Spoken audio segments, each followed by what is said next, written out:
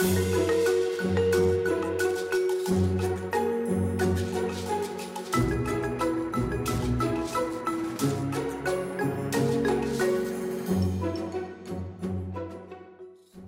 to another episode of Problem Busters. And of course, I'm here with my esteemed co-host, Jonathan. Good evening, sir. Good evening, sir. The very honourable Ollie. How are you? I've never been introduced that way, but I quite like it. I'm good, mate. I'm good. We're watching the fading winter, and though the weather, I think, is better at where our guest is hailing from tonight. So let's get on to that. Introducing you all to Rick Veronese, who is a career and vocational coach, originally hails from Bristol, but now living somewhere a lot sunnier. Welcome, Rick. Thank you very much. Thank you for having me, guys. And whereabouts are you living at the moment? I'm currently in Valencia, Spain. And that is very topical for a chap who talks to people about their careers and how they perhaps might like to get more work-life balance, and I suspect. Well, that was definitely part of the choice, for us to move here. So, yeah, I would agree with that. Nice. So, welcome to the show. And generally what we do is start with a little bit about you in terms of where you're from and growing up. And then I guess that'll take us into the problem at hand. So, take it away. A little bit about Rick. All right. So, I'm originally from Italy. I don't know if you can tell from the accent. But, most people don't realize, they can't quite figure out where I'm from. I grew up in a small town in Italy, roughly about 3,000 population, so very small. And I studied a bit of everything. I studied tourism and hospitality for a while, and then eventually figured out that I didn't like any of it, or at least I only enjoyed one aspect, which was the traveling. And eventually that led me to move to the UK about 7 years ago. I started in design when I moved to Bristol, and initially as a freelancer, but then eventually moved into working for a company in the financial sector. And after 7 years in Bristol, I decided that I want to change a little bit, especially last year with the pandemic. And now here I am. I'm doing something completely different and moved to a completely different place now in Spain. So that's pretty much me in a nutshell. Wow. So tell us, what is Bristol like? Because as a migrant to the UK myself, when I first got here and found myself in Brighton, turned that was a bit of a tech hub just down the road from London. Turned out that was a tech hub, but the other one that kept coming up in jobs particularly was Bristol. And I've only been once and thought it was a pretty cool place. What was it like as a place to arrive into from Italy? I think it was beautiful. On the first day, I remember all the greenery around the scenery. It was just amazing, and I didn't expect it to be that beautiful, to be honest with you, because I just moved there out of Google search. So the choice was between Bristol or Manchester, and I obviously went for the greener option, and it was great. The scenery, obviously, that was the first thing that stuck with me. But then the people also, I think it's a very friendly city. You can find a lot of diversity, and that's what really struck me at first. Again, coming from a small town, that made all the difference. It's just a really good place to be. It's cool to hear, isn't it, Jonathan, when people arrive somewhere like the UK that probably doesn't have a reputation of being warm and cool and leafy and green and friendly, but to hear that people have that experience. Yeah, being a native, you do see like a lot of the representation of the UK in media of being just really grey and raining all the time and just mostly being London. With sort of grey architecture, grey clothing, grey streets. So it's really refreshing, to actually get that experience and have it laid out, in that way. But it's there's a lot of greenery here for the listeners that aren't based in the UK. But awesome. Yeah, and not everybody lives in London, right? No, not everybody. And London isn't the only sort of tech hub and innovative sort of city or town. I think those are the preconceptions that a lot of people have. Yeah. So, Rick, you said that you studied design and that you were sort of a designer by trade, you could say. What would have been the classic sort of career journey for a designer? That's an interesting question because I don't come from a traditional background, if you will. So I wouldn't know about traditional career path. For myself, it was mostly teaching myself design. So when I say that study design, it's really getting on Google and understanding the fundamentals of design. And I think the beauty of it is that I managed to do it, just all by myself, so to speak, obviously with lots of resources on the web from people that knew more about it than I did. But for me, it was finding something that that would allow me to pursue a creative career. So really, again, I happened to stumble upon design, if you will, just by searching for jobs that I could be creative with. So for me, I started off with web design first and foremost. So it was a bit of creative work, working in Photoshop and Adobe Fireworks back then. And then eventually learning a little bit of coding, HTML, CSS, and all of those things. And then eventually moved into more of a design role, as in not doing much of the coding anymore and just focusing on the visuals. And then eventually I moved into UX. So the path really went from web designer as a generalist, and then I went straight into being a more specialized generalist, if you will, as a UX UI designer. And then from there, continued to evolve into research and strategy. So yeah, that's kind of how what it looked like for me. Oh, wow. Yeah, that's quite interesting. I like the fact that it was sort of like the Google search sort of inspires all. That's pretty cool. Was it sort of like, do you know when you go onto platforms such as if you like YouTube and you search and you just get deeper and deeper and deeper into certain topic? Was that a similar way in terms of sort of design? Like you'd learn one thing and be like, oh, this is really good. And then, oh, that leads into this and into that. Is that what you sort of experience when sort of finding your path towards UX? Yeah, in a way it was, going to the rabbit hole, if you will, just starting from the basics. But at the beginning, it was literally reading through a blog post on jobs you can do from your computer, right? So that's the most basic that it could be. And then I realized, oh, this sounds pretty cool. So you can create websites. Didn't know about it. So I got into it. No one in my family did anything similar. So it was completely new to me. And then from there, I realized, oh, this is actually really interesting. So I started spending hours and hours and hours on end, understanding how it worked and just experimenting, really. Oh, It's awesome. Awesome. fascinating, isn't it? Yeah, that is. Oh, it's probably worth asking as well to be for listeners that don't know. Would you be able to let us know what exactly UX is and why and the importance of it for sort of organization and websites? Sure, I'll give you my definition of it because if you ask 10 or 100 designers, they'll probably give you a different definition based on their perspective. But UX, it really stands for user experience. And that is within the context of products. Usually, from my perspective, it's digital products. I've always been in digital, but it could be for physical products as well. And it relates to the experience a user, the experience that the user has when interacting with the product.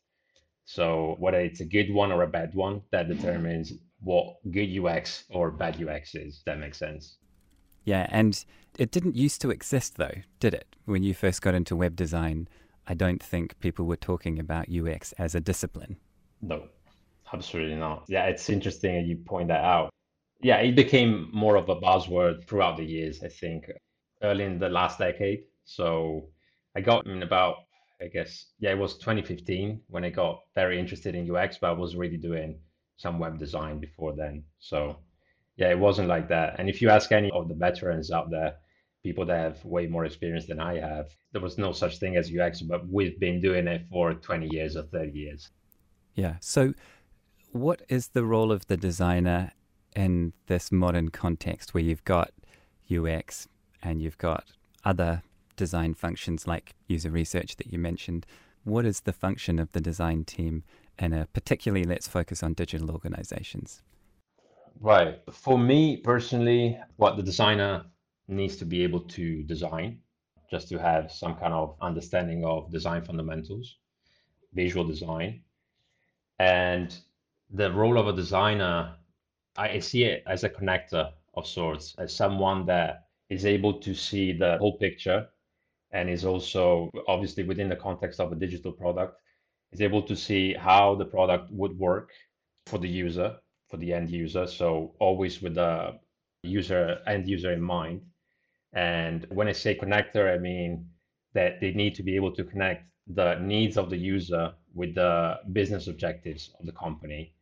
And if you want to go more in depth, then it will be about connecting different areas, different compartments, different departments, if you will, of the company to a finished product. So a designer would need to understand marketing, we need to understand research, of course, but we need to understand the business as well in a more general term, as well as the user, if that makes sense. It does. And if I could just make an observation of over the last couple of years, it's almost embarrassing to say this as a product person, so close your ears, Jonathan. But what I find is that UX people come into the organization or into the team if they're coming from somewhere else in the business, and they'll start asking questions that are really obvious and questions that I know as a product person I should have been asking. And they'll then go and ask those same questions to the marketing team. And I see the marketing team saying things like, wow, I really love that template for user research. I'm going to adopt that for market research. And I realize no one's doing research. Not like we should.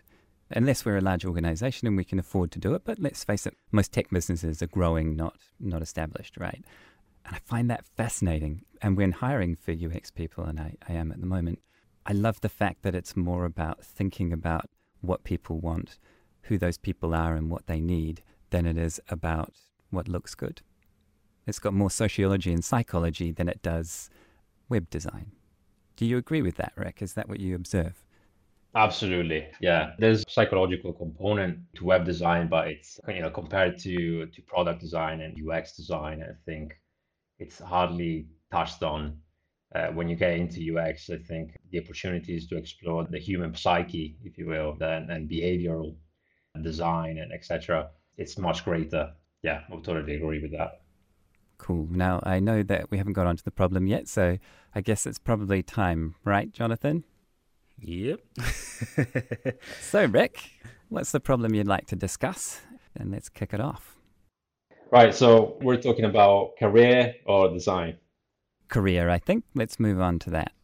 Of course. The problem I see in general, if we want to stay within context of the times we're living in, I think is people realizing that life is short and they can go on spending it doing something they don't like. So the problem is people are not fulfilled enough. And if they have a job at the moment, they might be stagnant. They're not sure what to do next. So there's a lot of uncertainty. And maybe there's a few problems that I pointed out there, but I hope that makes sense. Yeah, so it's like a fulfillment gap, right? I would say so. So, question then, coming from someone who, I don't know, am I Gen X or Gen Y? I'm too old to remember which generation I am, Jonathan. Um, but I remember that around the time that I was reading about generations, people would talk about these millennials and how they've been raised to think that they're unique snowflakes and that the world is their oyster and everything's on demand and you just look at your phone and you get the info you want. You never have to wait. You are the most important customer, right? And that when they get into the market, they find that actually they have to work hard just like their parents did. And I've realized that that's, like many things, a bit of spin. And it seems like jobs are still jobs. But the question is, do you think that there is a fulfillment gap that's real? Or do you think people are expecting too much? As in, I want a job that I love and not settling for anything less. That's a great question. I think there's a bit of both, to be honest with you. I do see what you're talking about with the entitlement that comes with, we can start from millennials if you want, and then go into Gen X, Gen Y, and all of the other letters of the alphabet. I do think, there's a balance there between wanting everything and right now and doing something that, being expected to do something that not really what you're meant to do. And I think the more we go on, the more we go into the future, and the more we realize that there are opportunities out there for everyone. So really the choices are limitless. And that's possibly part of the reason why people are so unfulfilled, because they can see what opportunities are out there and they're not doing what they want to do. Do you see what I mean? So is that what led you to think I'm going to move into being a career coach to help people on that journey?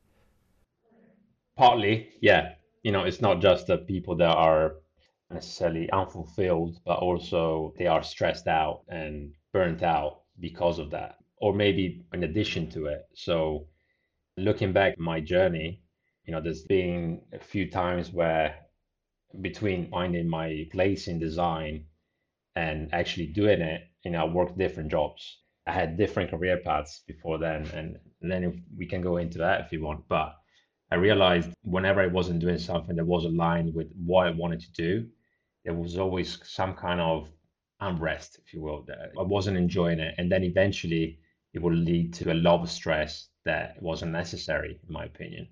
And I think that's what people need. More fulfillment means less stress and being happier, then that's what I want to do for others. Yeah. It's a noble quest, right, Jonathan? Very noble. Yeah, I think anything where you want to help others based on your own personal experiences and tribulations. I used that word earlier, honourable endeavour, I think. Oh, sorry, Ollie. Were you about to... No, I was creating some space. Ah. I'm learning. Awesome. Love that. So, Rick, if we think about career coaching and sort of leading people to find their own path, do you have a personal philosophy on that? Yes. And if I were to sum it up, I guess it would be that the person comes before the professional, right? So it's an approach that I think worked for me first and foremost, because obviously, I would need to speak from personal experience. My career growth has always been a byproduct of my growth as a person. Whenever I focused too much on career, I would not get the results I wanted. And whenever I focused on myself in general, just being a better person, just learning and being a better person in general, then career growth would happen. So that would be it for me, the person before the professional. In those growth periods, were there any sort of like epiphanies or like growth, like realizations that you had that sort of stimulate that growth? Of course. Well, the realizations really were the most painful ones is when I realized that for growth to happen, there needs to be a period of non-growth, right? So a period of stagnation or discomfort, if you will. So I guess, the main lesson there was whenever, and it's pretty much like, if there's any creative listening, it's pretty much the creative process, right? So you go through a struggle where you don't know exactly what you're working on is going to turn out like, you don't have no idea, but you know that after the struggle there will be some kind of epiphany eventually. And for me it was realizing that stress is a necessary part of growth. I wonder if a year of being locked inside will lead to a few million epiphanies. Well, that's what I'm hoping, right? That's what I'm hoping. And I think it's also a big reason why I went into this path with career coaching, because especially after the layoffs and people getting fired, I think that, many people are just there, not sure what to do next. And I realized that, again, life is too short to be doing something that they didn't really enjoy. They just went to work and that was it. So I think so, and I hope so. And what are you hearing from people when you work with them in a coaching sense at the moment? Well, I'm hearing a lot of complaining. Obviously, the situation is what it is at the moment, especially when it comes to people that have been laid off and lost their job. But I'm also hearing what they're fearful about, what they're anxious about, and mostly is not being sure of what they're doing, right? So, for example, maybe they've been furloughed and they're not sure if what they were doing before is actually something that fulfills them, right? So we use fulfillment a lot in this case, but it's really about being happy about what you do. So they're anxious about bringing up work with their family, because they come to that realization that they don't like it anymore, and they also feel guilty a little bit because maybe it pays well, maybe it's they have good status, and how do you bring that up? How can you be that ungrateful to say you don't like what you do when you have it all on the surface? So they're worrying that they can't enjoy the life anymore, and it's just too late to change. But then there's a different, there's so many different things to talk about here. We spend the next hour doing it. I think it's just really topical, isn't it, Jonathan? I'm definitely seeing people going through these discussions, and a much larger number of people, say on LinkedIn, reaching out to me and saying, "How do I do what you do?" Or "I do what you do, and I want to do something else. Do you think I can?" Yeah, I think I think lockdown has had a real effect on that, because when you're surrounded by, if most of your day, if you're at home and most of your day is work, you start to realize what are the joys and what do you enjoy and what do you not enjoy. I think it's a it's a real accelerator, let's say, for decisions. It's quite interesting. That's wonderfully put. That's very true. It is an accelerator of realizations, if you will. Because maybe when you had a job at a company that you used to go to an office, then you would have the environment, you feed off it, and even if you didn't like your daily tasks, your daily job so much, then you could have that, and just the fact of going out with your colleagues and have some friends at work even would make it okay. But right now it's just not happening. So you have Zoom calls. It's not the same thing. That human connection is missing. So yeah, I could definitely see why it would accelerate things on that regard. Precisely. What would you say are were some of the mistakes that you made along the way on your particular path? And what would you tell people in terms of how you would navigate those mistakes and how to deal with them? That's a great question. Um, I think from a career perspective, I would say if you want to get into the technical side of things, it would be scrolling job boards, hoping to find the right job for you.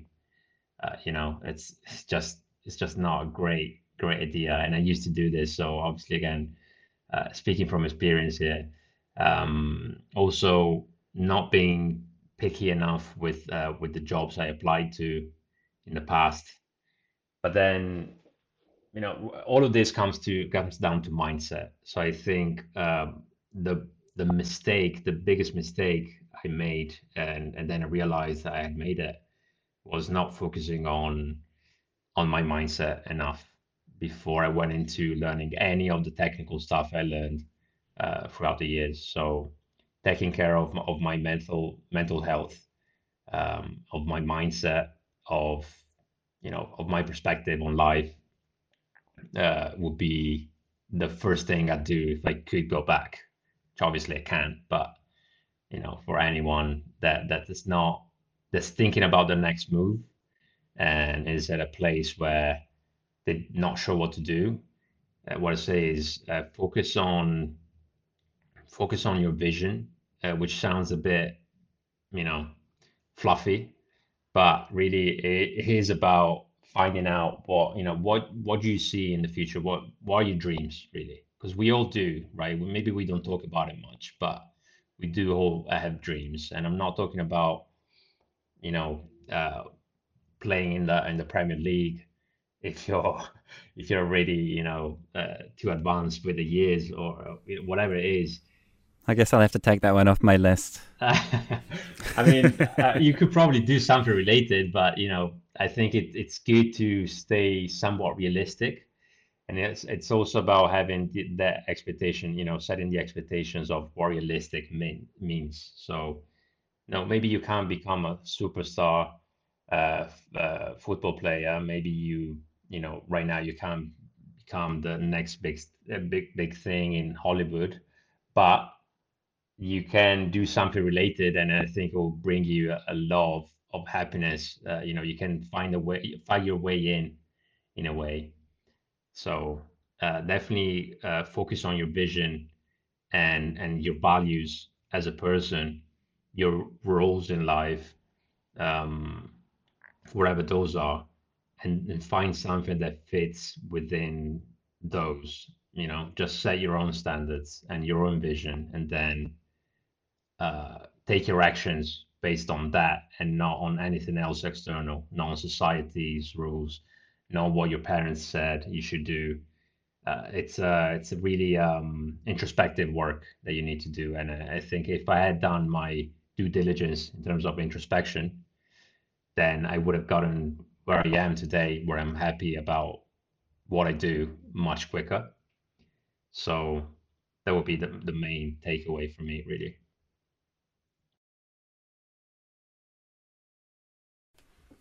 That that that makes well. Do you know when people say, "Oh, that's quite obvious," and it makes quite a bit of sense. But that is really,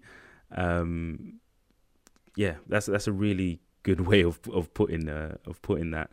Um, if we were thinking of people at home right now in their careers, what would you say was that initial spark for you to take action, or what you can say? What for those that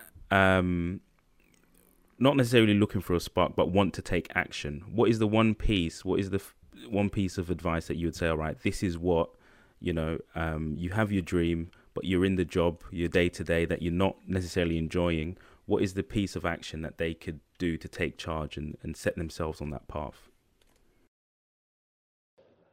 Okay, that's a great question. I mean, it's hard for me to boil it down to one thing, but I would say, just what I said about vision. I think if you gave me two or three things, then I could Yeah.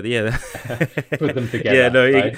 yeah. You could give as many as you like. I Okay. think, yeah. So, for the overworked professional out there, for the person that wants to quit and change, or maybe for the person that has found themselves without a job, but are looking to actually, find some meaning in what they want to do, is I think that the first step, again, would be to recalibrate their mindset and their belief system and their vision, so that they can eliminate the stress and tap into infinite motivation, if that makes sense. Like, something that even if you're not taking action, something that if you think about it will inspire you, right? And then after that, the next step would be to set some clear career goals. Then again, align with their purpose and their values and their roles in life. And these all need to be defined. This is real work. You need to sit down and put pen to paper and ask yourself some questions. And then you get into the nitty gritty. So you need to create a strategy and a roadmap to achieve those career goals that you set for yourself. And the main one really is to take action, because we've been talking about mindset, vision, and roles and purpose, but really all of that means nothing if you don't take action.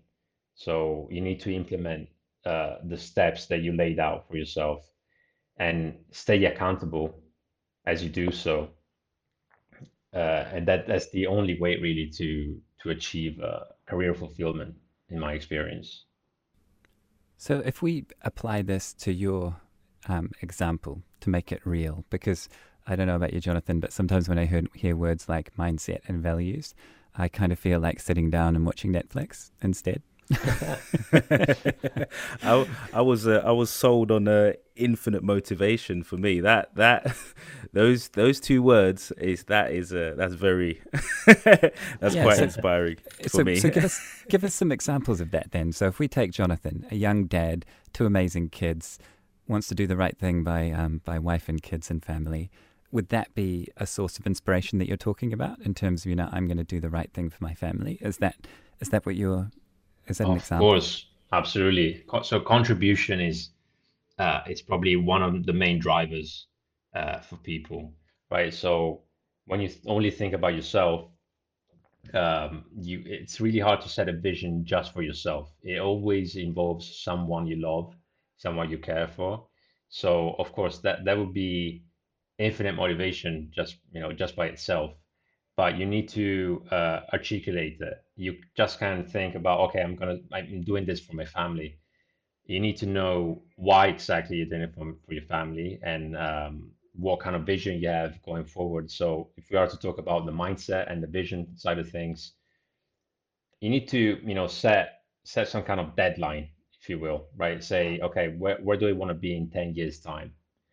And that's what most people, I think, ignore, because they just think, okay, well, I'm doing this year, and then next year I'll do that.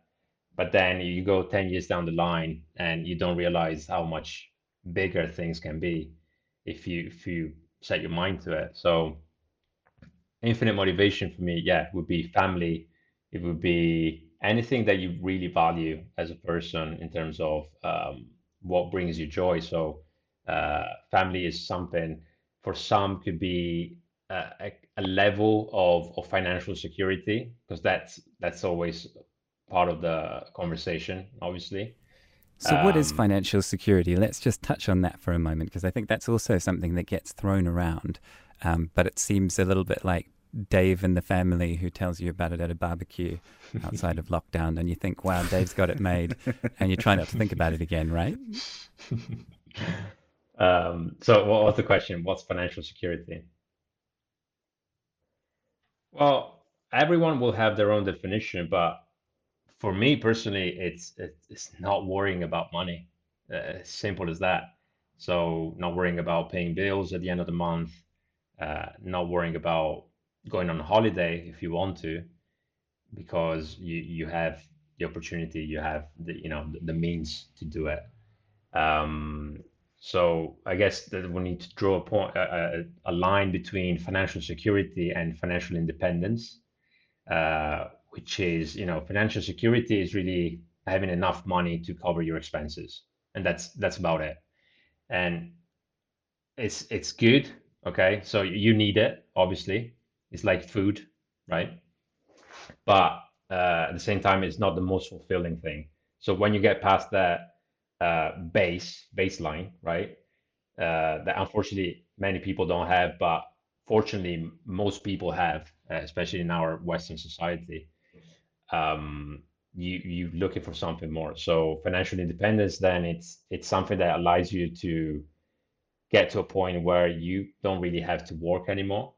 You have your expenses covered year on year, as a result of your financial choices, which usually involve making more money, managing your money, so saving and personal finance, etc., and investing your money, so get a return on your capital. Did that answer it for you? Yeah, it did. It did. And I guess I'm probably like a lot of people. I grew up with parents who had jobs that they had for a long time, right? Like my dad, bless him, 28 years. And it was a time in New Zealand when a lot of companies were going through Thatcher, as a time period and a mindset. Speaking of mindsets, and so his team was downsized from something like 16 people down to one, and he was the one that was left because he worked hard and probably was really good at what he did, right? So that was my model. I thought, what do I have to do to get a job so that it'll be good enough, and I'll just keep working hard and then I'll be okay. And that's kind of what's always been in the back of my mind, that I just need to do enough to be okay. And then I've realized over time that for me, it's definitely a feeling of safety and wanting to know that I'm safe, right? But I didn't have any financial education And what I mean by that is over the years I've been lucky enough to work in companies that work in fintech, and fintech includes a lot of people that know about finance and about accounting, and I'd hear them talk about things like you should pay into your pension, not just what the government makes you do, but you should put a bit more in. And I was like, why would I do that? It's less money for the weekend, right? But it is crazy when I started to look into it, how little extra I needed to do in order to save up a reasonable amount. It just makes me realize how important ideas to be added to the mindset, such as save today, tomorrow is slightly better. That's a great one. We don't get enough of that if you think about it in schools, for example. So it's not part of our education. So if it's not our parents, then the school system doesn't support for that kind of personal finance education. And I think it's really important. I grew up in a similar environment. So finances was something that I had to learn for myself. And it just can't stress how important it is for us right now, but also for our children to learn more about it so they can live a life that's just not struggling with debt or to pay whatever comes up as an emergency. Because there are ways to make it happen, but we're not really, it's just, it seems like it's a secret and it's not for open for the masses, but it actually is. It's nothing, it's not rocket science. I couldn't agree more.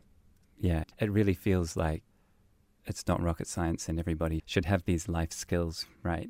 Save part of what you earn. Now, I don't want to dwell on this too much, and I know I've taken it into it because I'm passionate about people looking after themselves financially. So we're going to have a topic on this in the future, right, and have you back on the show. But just for now, since we're talking about it, if people could pick up one or two concepts that they could start to think about that would help them begin to take control of their finances, what would those couple of things be? I would say look at your expenses, figure that out first. So this is painful. I'm not saying this is easy, but it's quite simple on paper. But what changed everything for me was looking at my expenses and see where my money was going. And obviously, it's like it's holding up a mirror, right? So it's your financial mirror. You can see where your money goes, and you understand where you can save a little bit more. And then really, it's about saving money for me at first, trying to understand how finances work, really. So in the most simple terms, at the beginning of the month, money out at the end of the month, and just do your math, really. Understand if you can improve your situation. So what you can do is just read books, ask potentially. I wouldn't, go to a bank necessarily because they don't always have your best interest at heart. But lesson number one, right? Yeah, exactly. So just get educated on how personal finance works. And the fundamentals really is money in and money out, and see what's coming in and see what's going out, and try to optimize that as much as you can. Thank you. So if we take this back to the career coaching topic now, I guess when people are realizing that they need to make a change, either because they need to make a change or because they've been furloughed or laid off, it's going to help a lot to have a little bit of money to survive on while making that change. Is that right? Yes. An intelligent choice to make, whether you're looking to, go self-employed or just any big change in life usually comes with uncertainty. And if you can have, from a mindset perspective, from a mental health perspective, if you can have some certainty when it comes to your finances, because it's easy to get down a spiral there of negative thoughts, feelings. If you can have that certainty, so some savings, then it's great. That's definitely the first thing I would look at. Sorry, Jonathan, I get carried away because I'm so passionate about this. I'm sure you've got some things you want to ask. No, I think I come from a similar background as yourself, Wally. So I think a lot of the answers and the perspective pretty similar to yours. So a lot of my questions were answered. That's why I let you roll on with the with the prodding and poking for for answers. But Yeah, no, super important, super important. But if I may, if I may move us over to the sharing section, is that all right, Ollie and Rick? Absolutely. Awesome, awesome. So this is the section where we typically ask our guests a bit more about their books and films and projects and stuff like that they enjoy and would like to share with the rest of us. So talking about the infinite motivation and steps to get your life on track, it sounds pretty similar or pretty close to, I think, Jordan Peterson, a lot of the stuff that he talks about. You've reviewed the book 12 Rules for Life. Do you mind just giving us your takeaways from that, what you enjoyed and what you would like to share? Of course, yeah. That was a while back, and the book, I think it's probably 3 or 4 years old.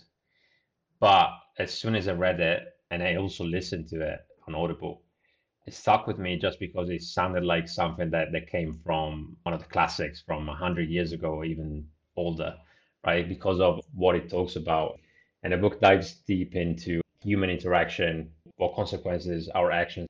More in general, it's just, I guess, it's the ultimate self-help book, but there's also some kind of science to back it up. So that's what really drove me to it, because I quite, I'm that person that needs that backup, right? That scientific backup. I understand it's not available for everything, so you have to kind of have a balance there. But when there is, then I'm a sucker for it. So in terms of the takeaways, yeah, as you said, I wrote an article reviewing the book. First and foremost, it was to relate it to my field of competence, right? So what I did was taking the book, so it's called 12 Rules for Life, and I condensed it to six because then it will become too long of a review. I just tried to relate it to the design field at the time. So there's six rules that I mentioned, and to quickly touch on them, where I just paraphrased basically some of the rules, but one of the rules was you're a badass, portray an image of competence.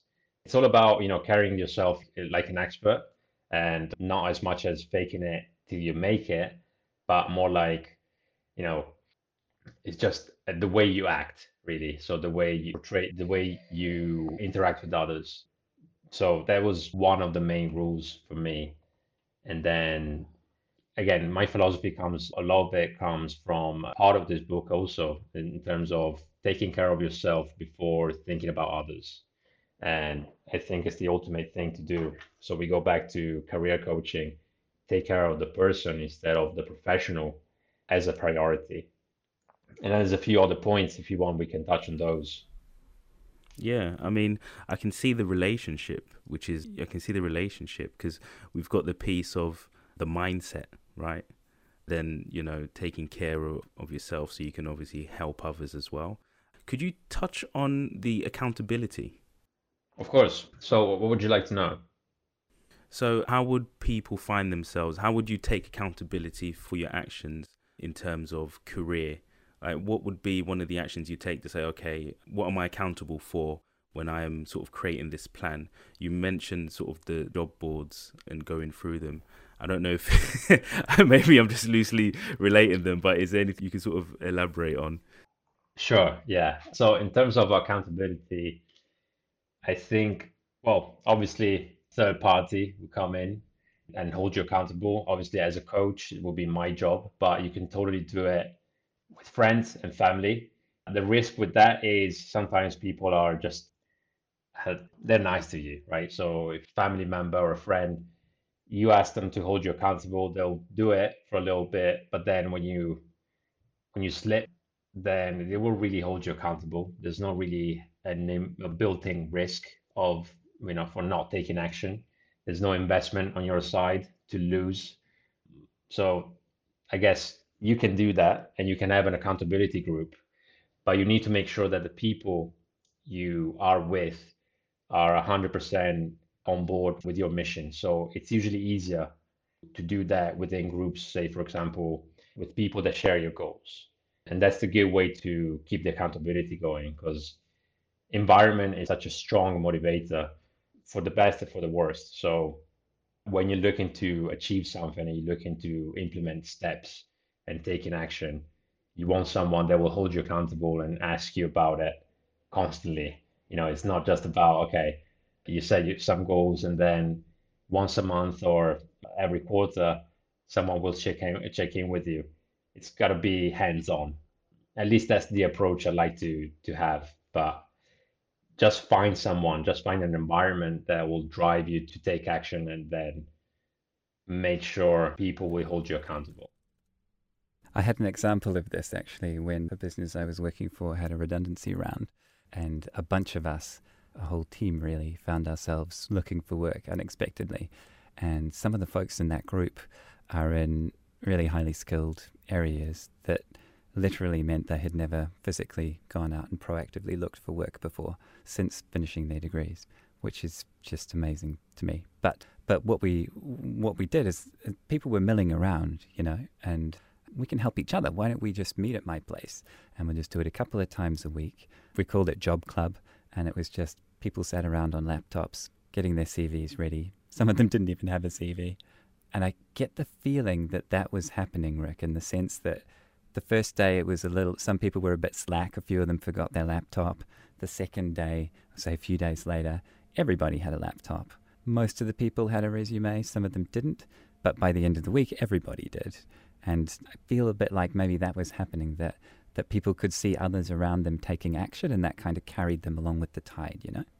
Exactly. That's what I'm talking about. So that is power and the power of the group. If you're working towards something, you look at sports teams. That's something in there. Your teammates will hold you accountable if you don't train, if you don't perform very well. So that many sides of that I think could be taken into, say, for example, looking for a job, right? So finding an environment that will push you to, again, to take action and staying accountable, it's of utmost importance, I think.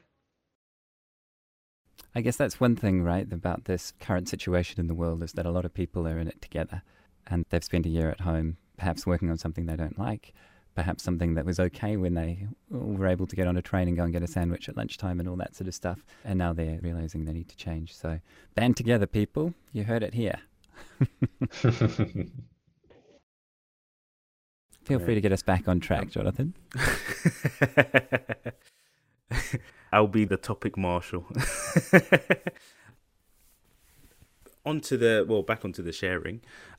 Are there any sort of projects or movements going on in the world at the moment that's got you excited right now, Rick? Well, there's one in particular that I'm interested in. And, if you go back and touch on financial side of things, and as soon as you mentioned movement, you made me think about the FIRE movement. And it's nothing to do with actual fire. It's an acronym for Financial Independence, Retire Early. And, there's a big community of people out there working on their personal finances, but also, being really focused on enjoying life, really, that are working towards this common objective that is financial independence. And I think we'll see more of it in the years because we have the means nowadays to do it with investments and personal finance again and making money. When we talked about earlier about financial security and the difference between financial security and financial independence, I think we'll see more people going into having this mentality and approaching this framework for financial independence that will lead to more people potentially having, doing something that they love, whether it's right now or in the future. We'll see more people retire early than usual. So not in their 60s anymore. It's going to be more in their 50s. Some people are retiring in their 40s. I know some people, not personally, but I have a few examples of people that I have already retired at 30 years old, for example. So it's not about not working anymore. It's actually having that financial security and financial independence to go and do something that you actually enjoy. And that opens so many opportunities, so many possibilities for people to actually make an impact in the society. You can do it through your job, through your day job, and through your career, that contribution that we talked about earlier. But imagine if you didn't have to work another day in your life and you have all the financial means that you desired. what would you do, right? Would you go into philanthropy, or what kind of causes would you contribute to? So to your question, what inspires me is this movement, the FIRE movement. And I think it's really important. I think we're going to see more of it in the future. And I hope we're going to see more of it also in our schools when it comes to financial education and enjoying life, really. So I guess what the term I'm looking for is wealth, how to be wealthy, so, which is definitely not just about money. Yeah, that's powerful stuff. We will definitely we- have you back on to talk about yeah, that that's what I was specifically. about to say. I impact quite a lot there, so I apologize if it's too much, but yeah, I No, get excited too. So it's a good Nice. taste, right? And I reckon the world would be a better place if more people didn't need to work, but went out and did the things that they thought needed doing. exactly. Exactly. So what about tech? What tech is improving your life right now, Rick? That's a good question. So I'm on the road at the moment. Obviously, in terms of working remotely, my laptop and my phone, which I have love and hate relationship with, are definitely helpful. In terms of all the tech, what I like, as probably could have guessed by now, is I'm quite holistic, in terms of how I see life. So I like to exercise, I like to do different things. My fitness tracker is helping me out in that sense. So just making sure I hit my daily steps and keep moving, that I don't sit too much during the And day. and is it a Fitbit or is it something else? Well, it's similar. It's a Huawei tracker.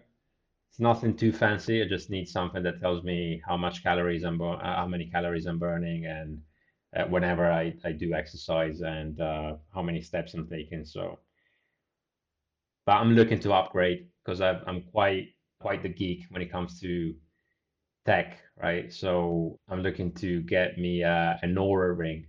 I don't know if you heard about it before, No, but tell us.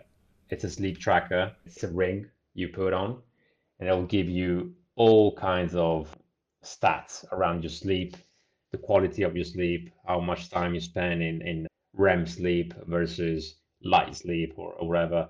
And apparently, it's very helpful, to keep track, obviously, of your sleep. But since sleep is very important, it will tell you what the ideal time for you is to go to bed, for example, or to wake up. So they'll work with your physiology and your biology. So yeah, I could talk about this for hours, to be honest. It's really cool. Yeah, This is something I've started to think about because I don't commute, right, anymore, or at least right now. Some people will say things like, "Oh, I love working from home. I love the fact that I can roll out of bed 5 minutes before I start work." I don't do that. And I'm experimenting with different times to get up and how much space I need between opening eyes and opening a laptop. yeah, But it'd be quite interesting to look at that flexibility that I have, that additional flexibility, and say, well, 10:30 is better than 11 p.m. to go to bed, right? yeah. Or in your case, Jonathan, because I imagine you get up quite early, maybe even earlier, right? Yeah, I have a natural alarm who comes in the form of a 3-year-old. So, so yeah. But I have a Garmin myself, and it does tell me when to move and when to jump up and down. But the lack of commute is a real tough one. Do you exercise indoors at home, or do you go out for a walk? You have the choice, right? So it's also just trying to find that motivation, which again taps into that whole mindset piece. So, Rick, what would you like to change in the world? If there was one thing you'd like to change, what would you change? Wow, that's a big one. What would I like to change?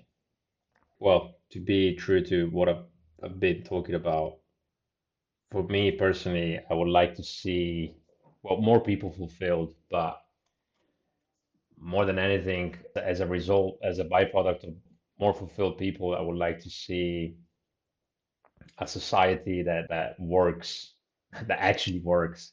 And I'm not saying it doesn't right now, but we can see, we've seen many things not to be proud of during the last year or so.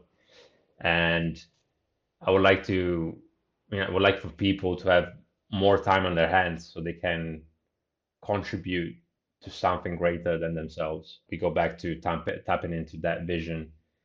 For me personally, it's contributing to something, and it's not necessarily one cause at the moment. I still have to figure that out. So I'm doing my bit, but I think just more in general, I would like to see more empathy around. I would like for people to be more open with each other. And I'm not sure I'm a fan of the word nicer to each other, but what I mean is it being more empathetic towards each other and more understanding, and that would be a big one. That's just such a nice way to end a show, isn't it, Jonathan? Yeah. So,